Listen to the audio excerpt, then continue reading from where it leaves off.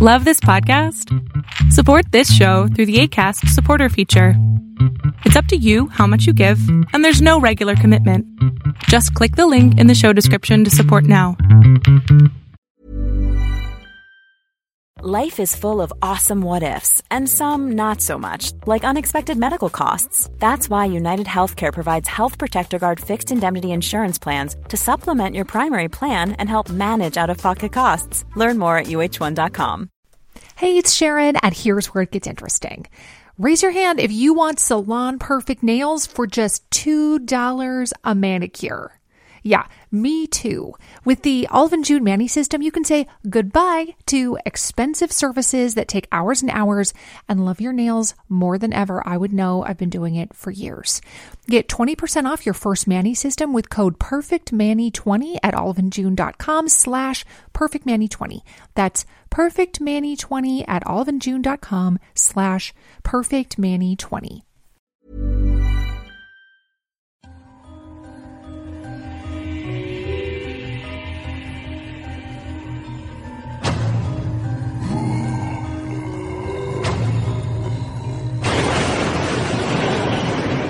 Welcome to Tales to Terrify. Welcome to Tales to Terrify, part of the District of Wonders network, featuring Starship Sofa, Crime City Central, and Protecting Project Pulp. Everyone has a story in the District of Wonders. Come and find yours. Well, good evening and welcome, children of the night, offspring of the season. Come in and settle down. I'm glad you could make it so soon after Thanksgiving. Welcome home to the Nook, to Tales to Terrify, and to the post-Thanksgiving, pre-Christmas rush and crush. I'm Lawrence Santoro, and tonight we have a delightful evening planned. Travel and fine dining are the themes. But first, I must offer a sincere mea culpa to Kevin Lucia in my enthusiasm about his new release from Crystal Lake Publishing. Last week, I thought it would be clever and comfortably sweet to mention the title again and again during my minute-and-a-quarter gush over the book. Give it the old dippity-doo treatment, don't you know? Dippity-doo? Well, look it up. Alas, I got the title wrong 5 or 6 times. A minor slip of the mind, but instead of calling the book by its rightful name, Things Slip Through, which has a nice resonance, I kept citing a non-existent something called Things Fall Through, which is dull and without savor. So, apopolylogis, my droogs, Kevin's book is Things Slip Through. Things slip through. Things slip through. Things slip through. Things slip through. I ask a question and will not hear your answer, yet let it be known I did ask. Did we all have a good and gluttonous, whichever is your druthers, Thanksgiving? And having thanked Providence yesterday for all we have, did we then dash out this morning to take up arms against a sea of shoppers to acquire more of the goodness of life? Cecilia and I did not. We hide on Black Fridays, pull the apartment, the Nook in around us, and snuggle. But enough. Another question. Have you wondered what Mike Allen has been up to lately? Well, wonder no more. Here he is on another solo adventure in the Abattoir. Mike?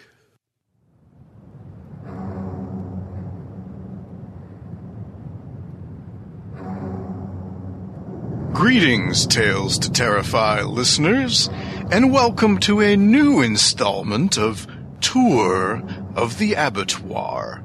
I'm Mike Allen, and today I've brought you a couple of book reviews, perhaps guiding you in gifts that you can give to yourself this holiday season.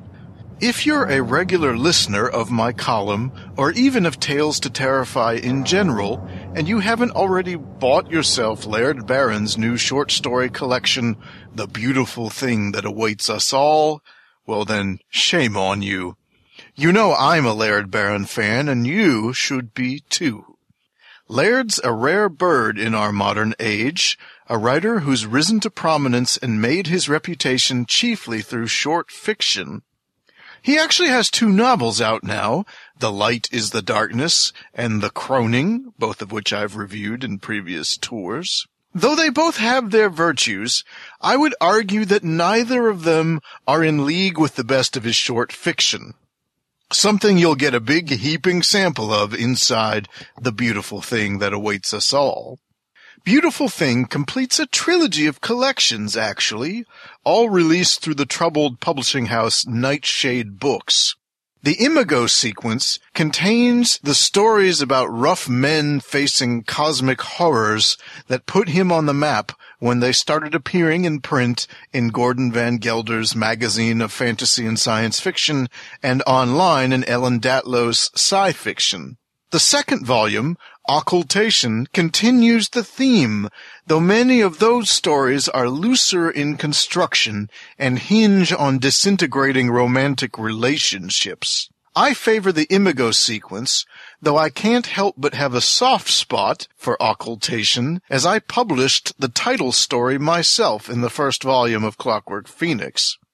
The Beautiful Thing That Awaits Us All gets back to the straightforward fist-pounding action against the unnameable that drives Laird's earlier work, but goes about it with more finesse than before. We open with Blackwood's Baby, a grim tribute to Arthur Machen's The Great God Pan that has a hunting party stalking the woods in Washington State, a favorite setting for many of Barron's stories. Hunting an elusive stag that's no ordinary animal at all. You'll figure out early on that the hunters are also the hunted, but our lead hero has a hole in his own soul that leads to a surprise final twist. Next up comes The Redfield Girls, perhaps the most traditional ghost story Laird has ever written. Set at a lake plagued by inexplicable drownings, though it's not tied into the cosmic mythos Laird's been building in other stories and novels, it still delivers some otherworldly frights and some real-world trauma. Then there's World Fantasy Award nominee Hand of Glory, a throwback to 1930s pulp tales that follows the pattern established in early stories like Bulldozer and the Imago sequence, and does an excellent job of mixing what I would almost call the Laird Barron formula with the gangster genre. I should add that there's some subtle connections here to his novel The Croning, found especially in the appearance of a fearsomely witchy woman in the novella's early passages. The Carrion Gods in Their Heaven has more in common with the stories found in Occultation. We have a couple, 2 women, together in an isolated cabin, one lover becoming less and less trustworthy as she seems to fall into league with hostile aspects of nature, regressing back to the primitive, bringing home a strange animal skin that changes more than her demeanor when she wears it. You could call it Laird's version of a werewolf story.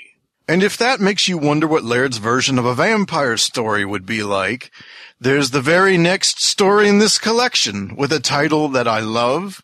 It's just called Siphon, which, for the poor victims in this tale, well, imagine if a story about a world-destroying cyclone was called Breeze.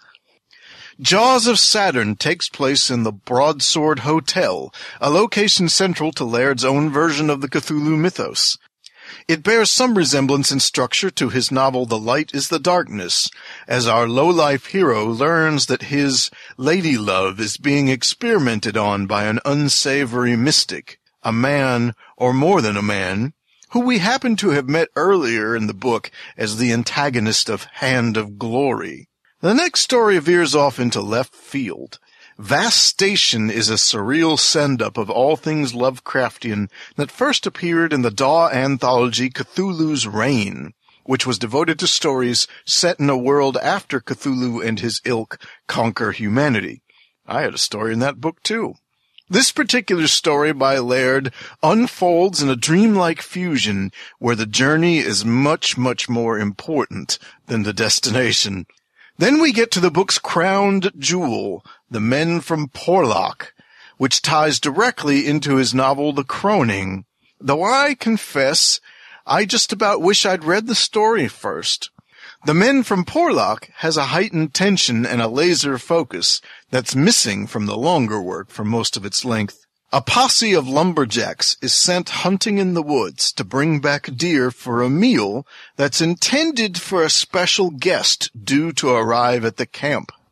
If you know Barron's stories, you know that nothing is random, and not one element of this signifies good things to come for our heroes.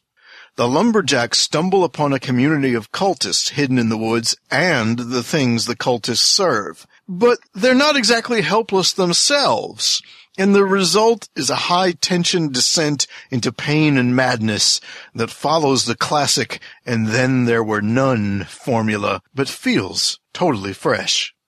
Men from Porlock ends with a notion found in other stories in the collection, like Siphon, or even in Laird's novel The Croning. The idea that one person gets left alive to tell the tale, because these beings from out of time thrive on the fear that humans feel when they hear these stories, just as much as the creatures thrive on devouring the flesh of the innocent. And if it's really the case that there are creatures out there that feed on fear, this book ought to generate a feast for them. There's one more story to go, though. Like Vast Station, the final novella, The Dark, feels a tad out of place. It's taken from Laird's more recent playbook, where he uses people he knows as characters, and elements of literary spoof run a bit more prominently, along with elements that are often deeply personal, and yet despite that, a lot of these newer works don't feel quite as powerful as these signature works, to me. The Dark is simultaneously an homage to and parody of the fiction and ideas of Thomas Ligotti. Laird isn't a huge fan of Ligotti's work, which I find fascinating given that they're both writers who earn their laurels with short stories that provide their own unique angles on the Lovecraft template. Ligotti, though, is very much of the mind, very abstract, and someone who presumes at the outset that all hope is lost. Whereas Laird is a man of action, his characters going down fighting, even when they clearly have no chance. Regardless which strand of Laird's fiction you like, this book will not disappoint. Now, this was the main thing I wanted to talk to you folks about, but I have a little bonus to toss in. A few months back, I stumbled across a book I hadn't heard of before by Clive Barker. Maybe I haven't given his work the fairest shake, but the fact is, I'm a big fan of Barker's early stories, like The Books of Blood and The Great and Secret Show. His later novels haven't appealed to me as much, at least of the ones that I actually have read. Imagica was kind of a breaking point for me, as it felt like a sprawling mess rather than a coherent narrative. His more recent novel, Mr. Begone, which is founded on the gimmick that the book you're holding is possessed by a demon, had some word of mouth behind it about being a return to form, but I'm sad to report that it most definitely wasn't. On the other hand, I've read some of his early stage plays and gotten the same thrill from them that I did from reading the Books of Blood back in high school. So when I discovered that a small press had released some of his earliest writing, I thought I would give it a try. In 2009, Bad Moon Books released a hardcover edition of The Adventures of Mr. Maximilian Bacchus and His Traveling Circus, a series of 4 linked stories that date back from even before Barker wrote the Books of Blood. Needless to say, that hardcover edition has sold out and now sells on Amazon for about $800. The paperback sells for only $500. But guess what? There's a $4.99 Kindle edition, and it even contains Richard A. Kirk's sumptuous illustrations. So I got me one. These stories tell a complete arc of sorts about a magical traveling circus where the whimsy is set on overdose. This is the sort of story where you can walk to the edge of the world, fall off, and reappear again in the sky. Not that this is necessarily a bad thing. Mr. Maximilian Bacchus is a tall, rotund, ancient wizardly type who leads his circus from town to town. The characters in his circus are distinguished more by their names and physical characteristics, Domingo the clown, Euronymous the strong man, Ophelia the trapeze artist, etc., than by their personalities. Though a cowardly talking alligator named Malachi definitely stands out. One of my favorite touches is that their wagon is pulled by a giant ibis, and that no one seems to think there's anything strange about this. Each episode moves the merry band a little closer to a performance in Xanadu, as imagined by Samuel Taylor Coleridge in his poem Kubla Khan. Much of it follows a fairy tale template, though there are hints of the Clive Barker to come. For example, when a rival circus led by an evil sorcerer menaces our troupe, or when the trolls crawl out from their homes under the edge of the world to attack a village. But ultimately, this is light-hearted fare, suitable to while away an evening, but it's not going to put the fear of the Cenobites in you. I enjoyed it. Whether or not you will may depend on how big a Barker fan you are. And that's what I have for you this time, folks. I hope you have a frightfully good holiday season. And until next year, stay scared. Ah, yes, next year. Well, have a good whatever it is you celebrate, Mike. A giant ibis. I would love to have one. Mahler would not, but I will say that, well, for example, ibis-headed Thoth is my favorite ancient Egyptian deity. I could say it was because he was the arbiter of disputes, the magistrate of magics, the god of writing, and was he who judged the dead, but no. It was because he was really wicked-looking with that nifty, long, down-curved beak. When I was a kid, I always wanted to have an ibis. My mother, you see, was terrified of most creatures. She would hide under the kitchen table, for example, whenever Tuffy, the parakeet, was loosed from his cage to just stretch his wings and flap about. How would she react, I wondered, with an ibis wandering the house, stretching his wings, flailing that scimitar beak? Yeah, well, enough of that. Thanks, Mike. And while not particularly drawn to Clive Barker, I do enjoy some of him. I enjoy the adventures of Mr. Maximilian Bacchus, because ever since Ray Bradbury entered my life, I have been drawn to dark carnivals and to carny folk. Ah, well. As we are in the holiday season, the season of travel and of going home to places that are, alas, frequently no longer home to us, yet which bear the trappings of the distantly familiar, I would like to offer the following. It is another effort by Mr. Robert Cabeen, and it takes us to a place we should never opt to stay whilst on the road. Bob?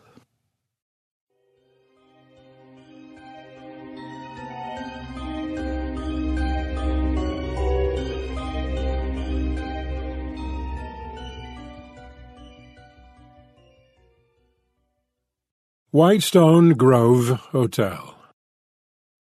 There's a hotel with no address, a street without a name. No need to sign the register. The staff knows why you came. They don't take reservations, and the rates are cheap as hell. There's always been a room for you at the Whitestone Grove Hotel. The pale and waxy bellboy's eyes are cruel and dull and grey. They'll guide you through a maze of halls and then politely say, "Sorry, but there's no internet or service for your cell." I don't think you'll be needing them at the Whitestone Grove Hotel. There are no movies on demand, free soap, or green shampoo. There are no Bibles in the drawers, or windows with a view.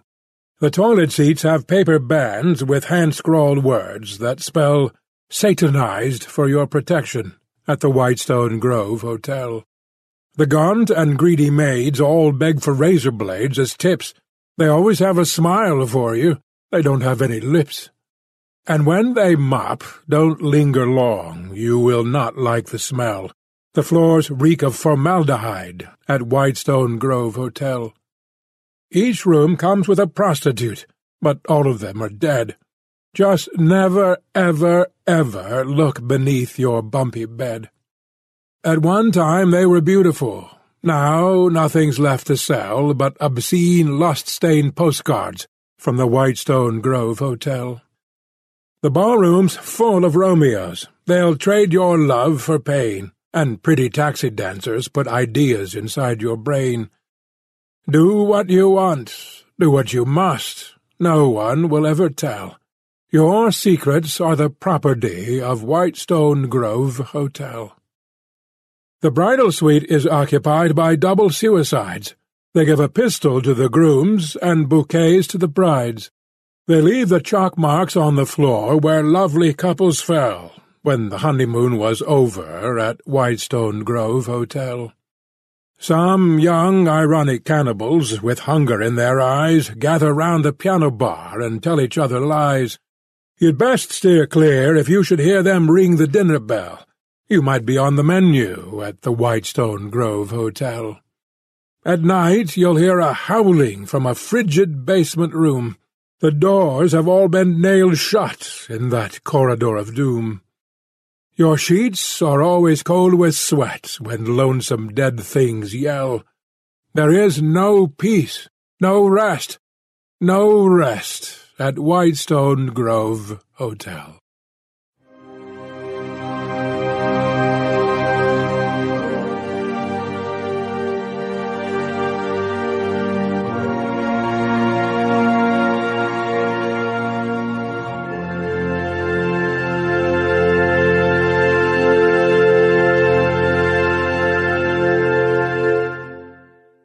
Thank you, Bob, and thank you, Bob.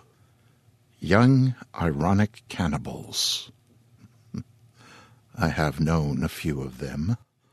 Not so many now that I am no longer young myself, and have lost the edge of my own irony, but well, excellent. Robert Payne Cabeen has built a singular perch for himself here in the Nook. He is a poet of the ironic, the wry. We shiver, we smile at the dark. Bob is a writer and an artist who lives on the left coast of America, and I mean that in the nicest way. He's a screenwriter and wrote the animated feature Heavy Metal 2000 for Columbia TriStar Sony Pictures. Other film credits include Walking with Buddha and A Monkey's Tale. He also does some script writing for Disney. As I mention these things, I'm reminded that this is the third time I've shared bio bits about Robert without mentioning that, in addition to all of that, he also holds a Master of Fine Arts from Otis Art Institute, a dual major in painting and design, and that while still in said school, Robert designed the stage production for Ray Bradbury's Leviathan 99, which is one of my favorite BBC radio dramas. I spoke of it on the show following Ray's departure. Bob says of that whole experience, he and his friend and mentor Joe Muniani, and I hope I've gotten that correct, and the FX wizard Douglas Trumbull transformed Soundstage 9 on the Samuel Goldwyn lot into a cavernous multimedia theater. He further says that his fondest memory of the whole event was giving the non-driving Ray Bradbury rides back to Cheviot Drive after production meetings and rehearsals. Quality alone time in a 1967 Plymouth Barracuda with a storyteller for the ages. Yes, priceless. Bob Neufeld, who read Whitestone Grove Hotel, is an old hand at this kind of dark and fictive dreaming. He's become the voice of record for Bob Cabeen's entertainments here in the Nook, and will, in December, bring us the latest Cabeenery. In recent months, it was Bob Neufeld who entertained us for 5+ hours with his wondrous rendition of H.P. Lovecraft's At the Mountains of Madness. To my thinking, Bob is the premier reader on LibriVox, which is where I first heard him, and I always jump at a chance to have a listen to whatever he does over there. You can hear more from him there and over on the Crime City Central neighborhood in the District of Wonders, and, as mentioned, next month here on Tales to Terrify. Fiction. Our story of the week is Lorskapedia by Edward Ahern. We are lucky to have Lorskapedia tonight. Fact is, we are lucky to have Edward Ahern at all, the reason for which I will cite later. Edward Ahern avers he returned to writing after having spent most of a lifetime doing other things.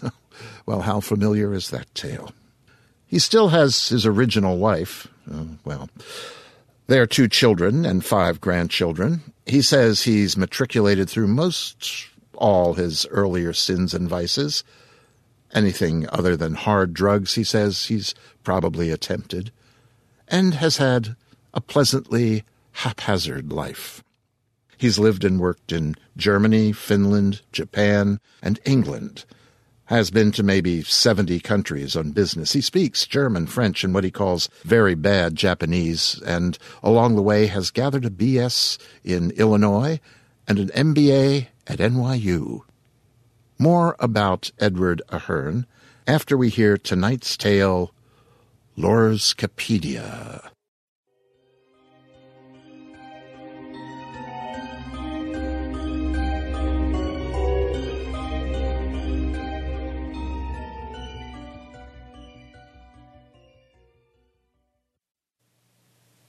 The river coursed below them, deeply ravined and overhung with firs and hardwoods.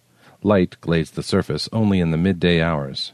Julie and Philip leaned against the sides of the covered bridge, staring down into the water through gaps in the framing, looking for fish. Julie pushed away from the weathered timbers. "Okay, it's pretty, but it's too cold and fast to swim in, and if I did, you'd yell at me that I was disturbing the salmon." "I probably would." "You fish 10 hours a day. I've tried to fish with you and don't like it, so I'm mouse-trapped. No cell phone reception, no TV, no internet." She stepped back onto the planking. "The neighbors never seem to be out during the day and only speak French anyway. What the hell am I supposed to do?" She started walking away from Philip back through the bridge toward the house. As she cleared the bridge, she turned around to make sure he was following. The name board was spiked into the wood above the bridge opening. Sevierville. The name had more letters than the village had houses. "Julie, hang in a little longer." He quickened his step and caught up with her.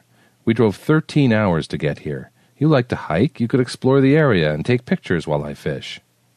10 seconds of silence. She wrapped her hand halfway around his bicep. "Philip, look around. The riverbanks are overgrown. The road on the other side of the river is deserted except for logging trucks that come blasting through at 70. The railroad tracks behind the house run from no place to no place. The other side of the tracks is overgrown forest." She inhaled slowly. "All right, look, I'll try a couple walk-arounds and take some pictures." They stepped up the gravel road into a pocket of 8 houses nested between river and railroad tracks. One size fits all seems like a good idea for clothes until you try them on. Same goes for healthcare. That's why United Healthcare offers flexible, budget-friendly coverage for medical, vision, dental, and more. Learn more at uh1.com. Hey, I'm Ryan Reynolds. At Mint Mobile, we like to do the opposite of what Big Wireless does. They charge you a lot, we charge you a little.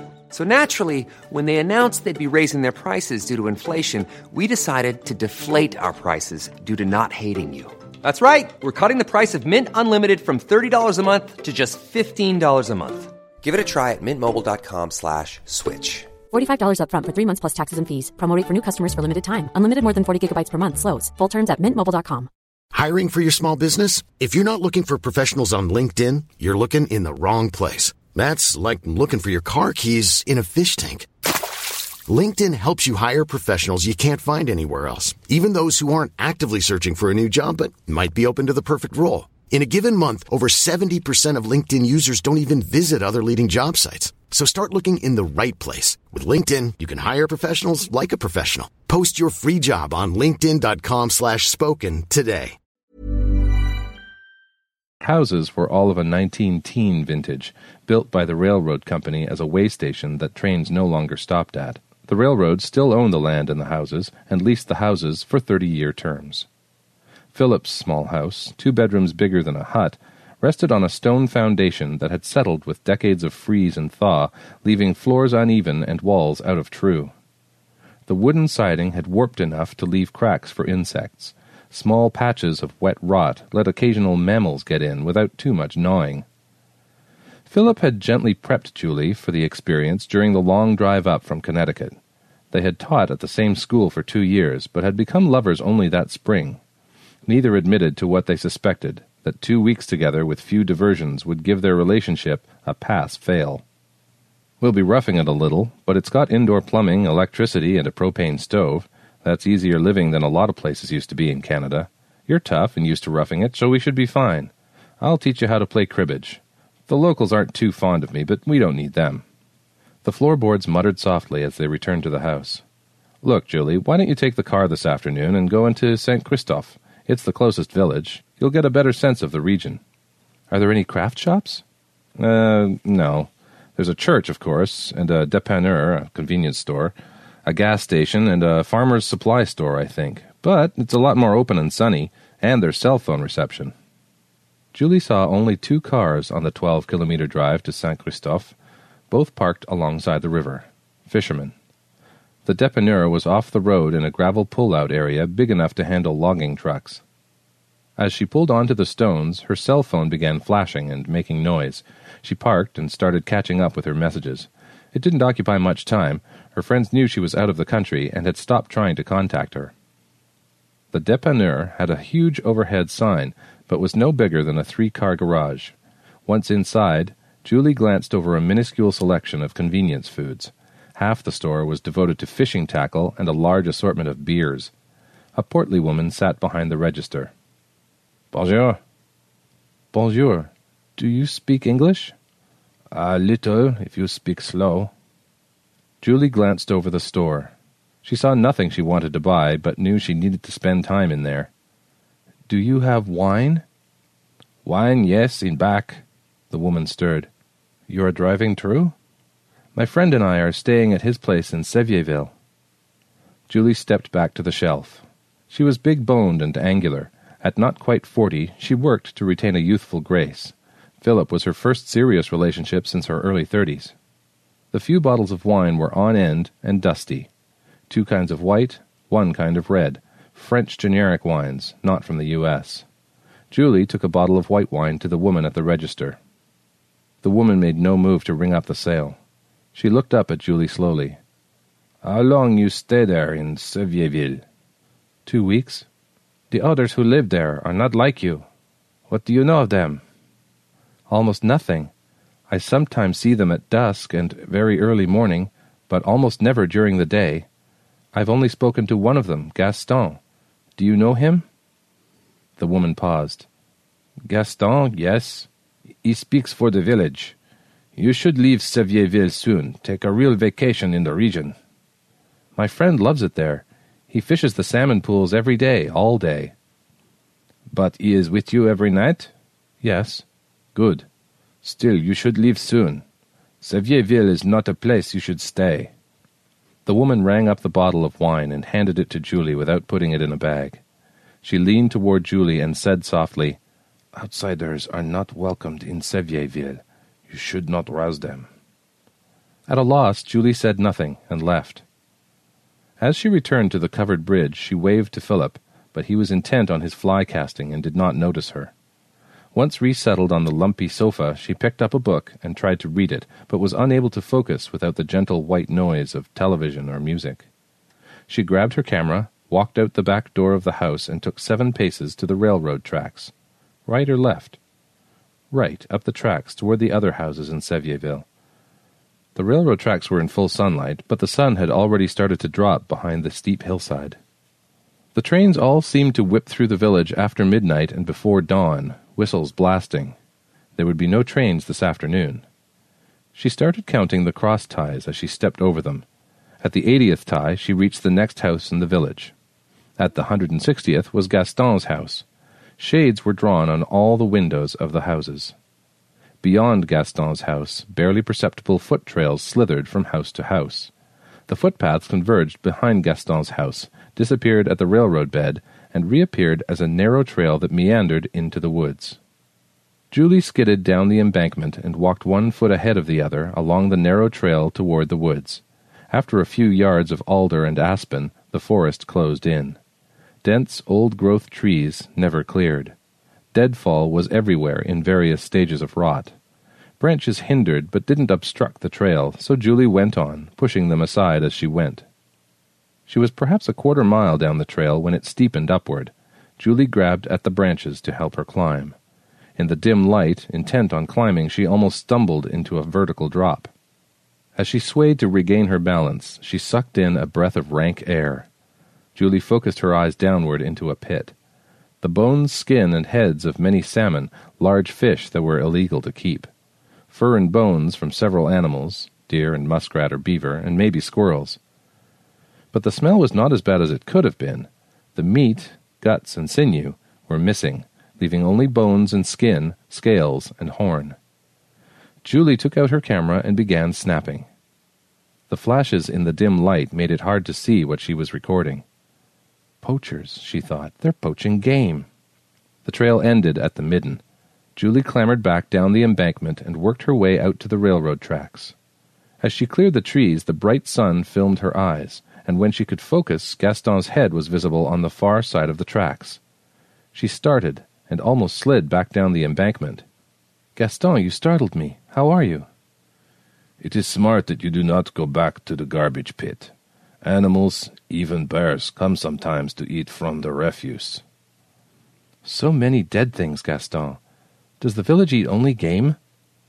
"Best that you do not go there again. It is dangerous." He noticed her camera. "Did you take pictures?" She hesitated a bit too long.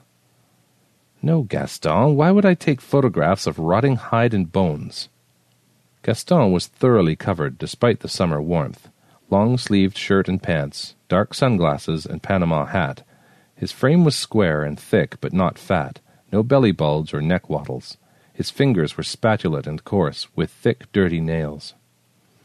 "It is best for you to concentrate on fishing, like Philip, or take a trip through the Gaspé. We don't like meddlers." Julie didn't wait 10 seconds. "Gaston, I'm not going to pry into your business, but I have as much right as you do to explore the area." She turned and walked back 160 railroad ties to their house. When she looked back, Gaston was gone. Philip came back after darkness had made fishing impossible. For all her annoyance, Julie was cautious. Her anger was less important than trying to keep him in her life. Until they were sitting down to eat a stew built from leftovers. "Did you know there's a huge pile of dead animal remains in the woods near Gaston's house?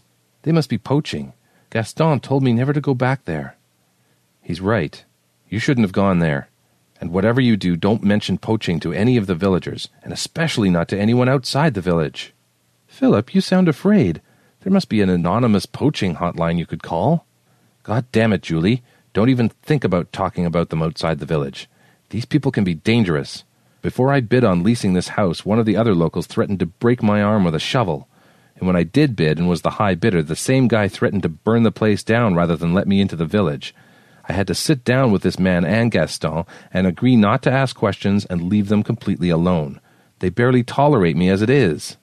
"Philip, listen to yourself. If it's that uncomfortable, why do you stay?" "The fishing. I'm all alone on one of the best holding pools on the river. I leave them alone, they leave me alone." Julie pressed her lips together and kept them that way until they went to bed in almost complete silence. "Philip, tell me we can get out of here." The first of the trains arrived a little after midnight. The high-speed engine noise pushed through the hollow, quickly followed by a horn blast that the engineer prolonged from the first house in the village through to the last. The house quavered with the train's passage. The third and last train bellowed through at false dawn. The horn was still echoing when Julie, half awake, heard a shrill squeal and a crunching thud. She lay still, hoping Philip was awake, but his slurred breath meant sleep. Julie turned back and forth for an hour, and at 5:30 got up, dressed, grabbed her camera, and went out to investigate. She turned left on the railroad ties, downstream. The track curved left along the river, and Julie looked down the river and saw several of the villagers. She snapped a distant picture, their dirty-looking faces staring back at her before turning away. Julie lost sight of them as she continued along the curve. A few minutes later she came upon 2 men and a woman huddled over a brown bundle alongside the track.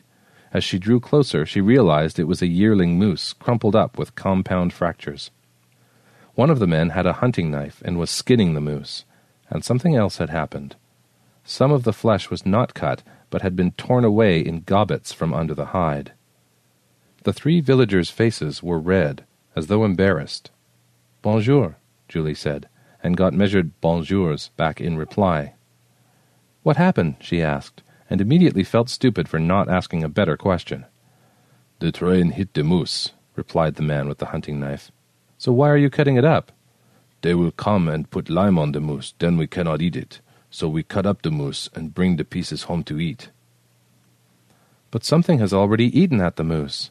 Look where the meat has been torn away." "Maybe coyote." The hunting knife returned to work, slicing hide from meat.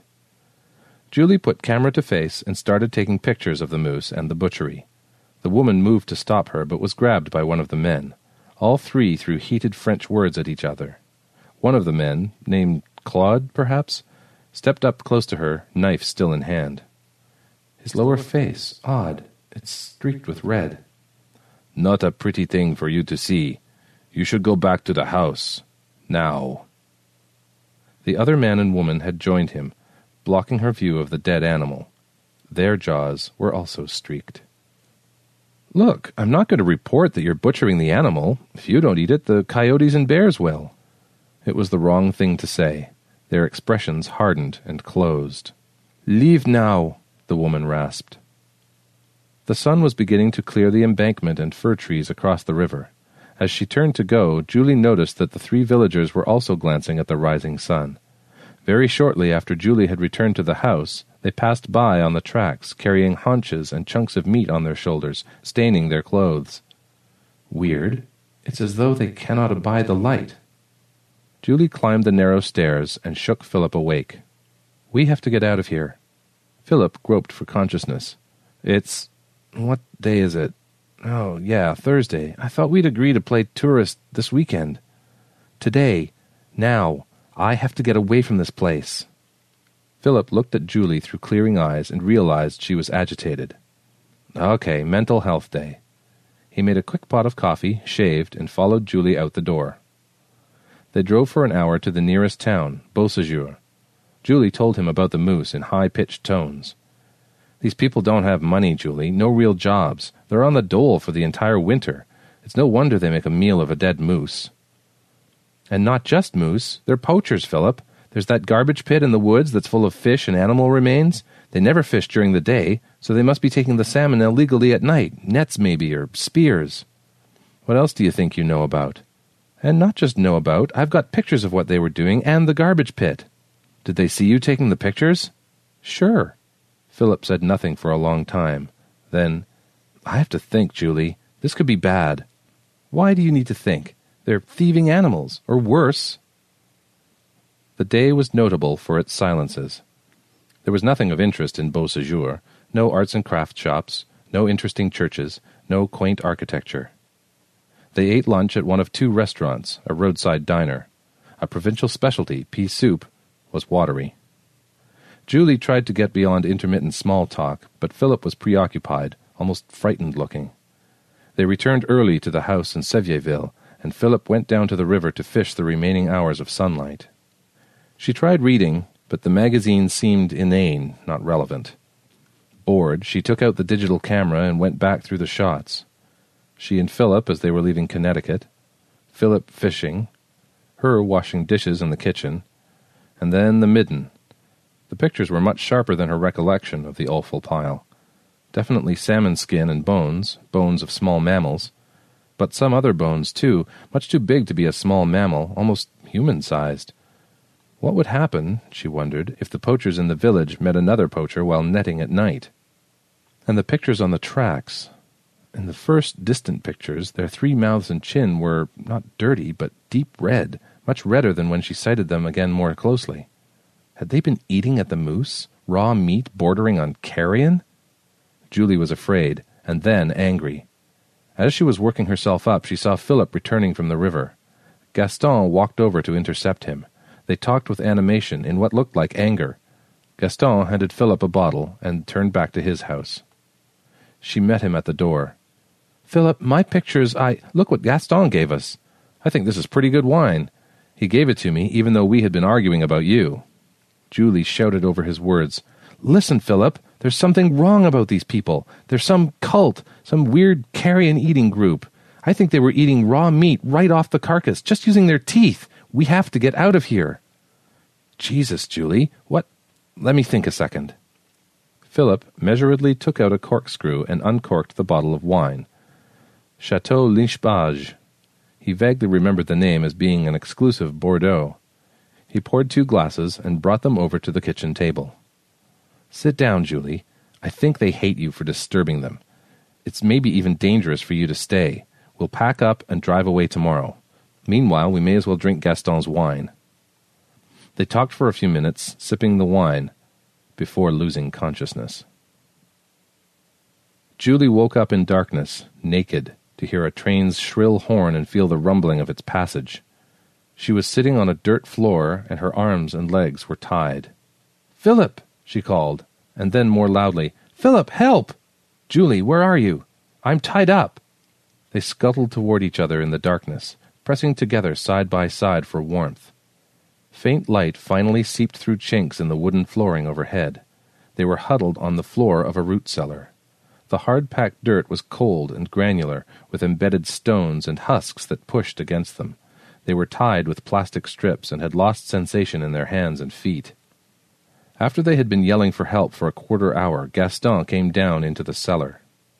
"Gaston," Philip said, "what the hell are you doing? Let us loose." "I will be doing many things with you, but not let you loose." Julie interjected. "Gaston, you can't—" Gaston casually backhanded her, splitting her lip and loosening a tooth. He was very strong. "Do not interrupt. We cannot allow you to take what you think you know away from here. It has taken us too long to find this place. Our choice is either to kill you or to see if you could become one of us. We are few, so decided to see if you can change. Isabelle and Georges will come down soon. Do not bother to struggle. They are much stronger than you." Gaston went back up a flight of rickety wooden steps. Later that morning, a man and a woman came down the stairs speaking French. Georges studied them both. "Je pense que la femme sera morte dans 2 ou 3 jours." "Tu n'as pas raison. La femme est beaucoup plus tenace que son amie." Isabelle and Georges walked behind Julie and Philip and grabbed their arms with muscle-bruising firmness.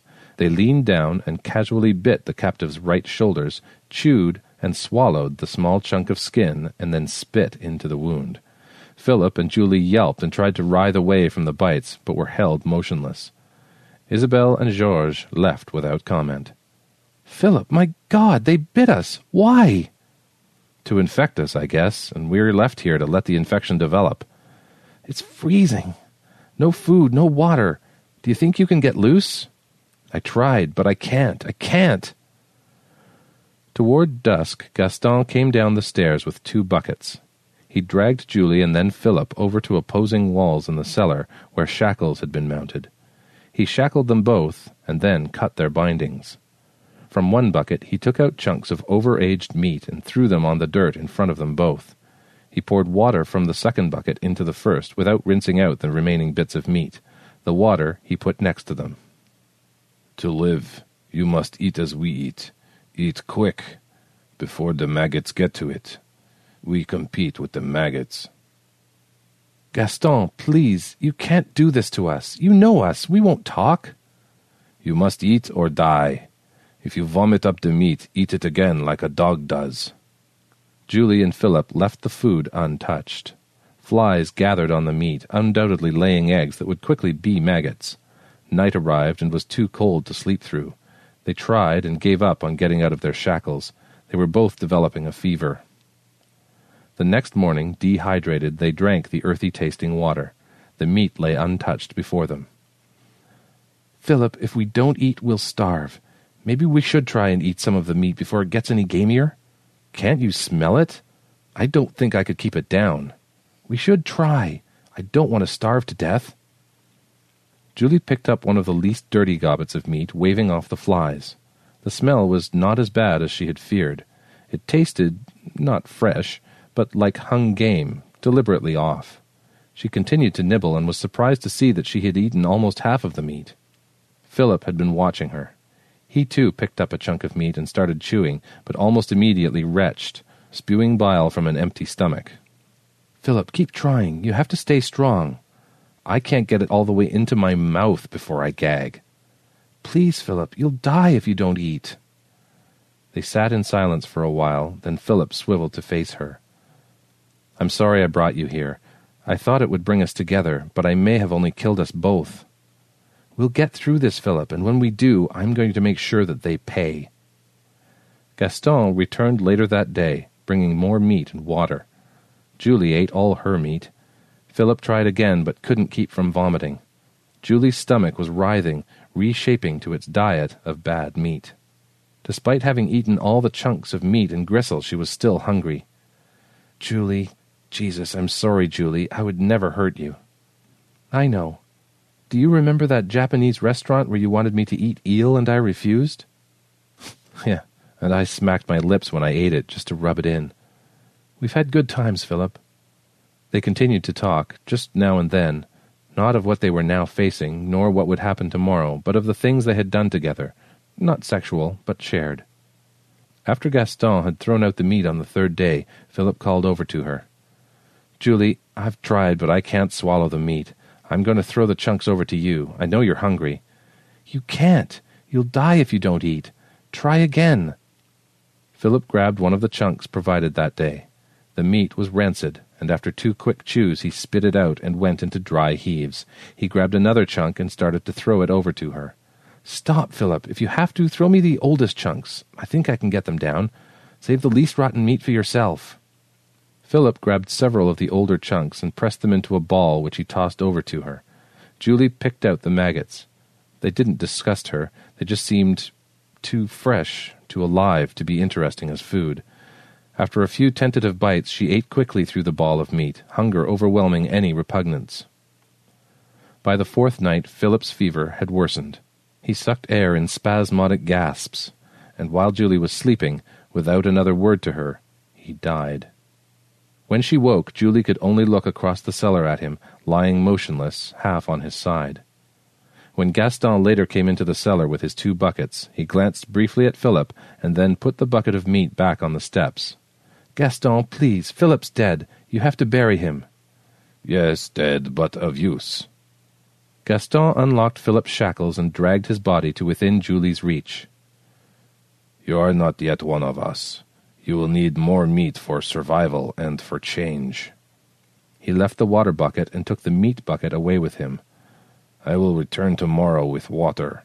Water only. In the gathering dusk, Julie squatted down next to Philip's body and wrapped her hand halfway around his still muscled arm as she used to. A few flies were already hovering. My poor Philip.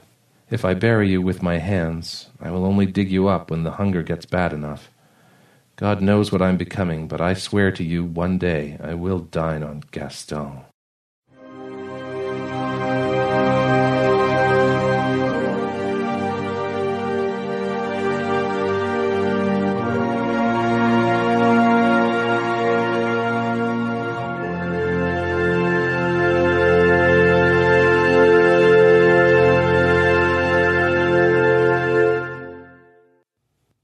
Well, is that not just the thing to distract us?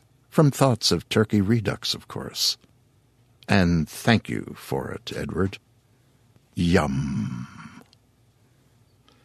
We left off telling Edward Ahern's tale at the end of his university years. Post-university, he was paid to be a naval officer, specializing in diving and bomb disarming. And I hope they were separate entities, which is why I dangled the earlier thought that we're lucky to have him.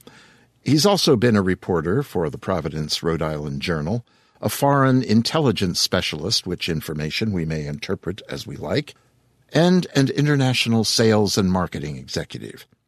He now spends his time writing, fly fishing, shooting, and attending German, French, and Japanese language groups, and has, he says, circled back to his life's first ambition, writing, which was put away when people kept telling him he'd starve as a writer. He now focuses on making fantasy, science fiction, folk, and fairy tales, and has placed 39 stories to date in online or print publications. You may find his works at Aurora Wolf, Dark Futures, Liquid Imagination, and he's been podcast by BizarroCast, the Young Adult Cast, Cast of Wonders, and now here at Tales to Terrify. Loroscopedia was served to us this evening by Mr. Wilson Fowley. Wilson lives in Vancouver, Canada, with his wife and 2 children. By day, he programs computers. By night, well, some nights, he's the director of a community show chorus. In the time he has left to fiddle about, he narrates stories for various podcasts, and he says he intends to record a voiceover demo any day now. Really? Really, Wilson. Wilson, you must. And thank you for tonight's effort. And that will be that, children of the night. I think you know what you now must do. Yes, be upstanding. Be wrapped up. Be off with you. The walk home will do you good. It is cold out there, so the walking will be brisk, and the dark silence of even this week's tiny snowfall will probably spur you on. You may break into a sprint. It will do you a good turn. But when you get home, please try to avoid the urge to late-night snack your way to bed. Gluttony before sleep will bring back memories of ghouls and deep hungers, and certainly will forswear any possibilities of pleasant dreams.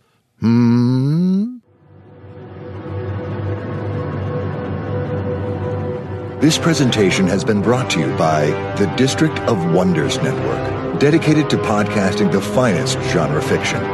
You can learn more about the District of Wonders and their many literary productions at their website.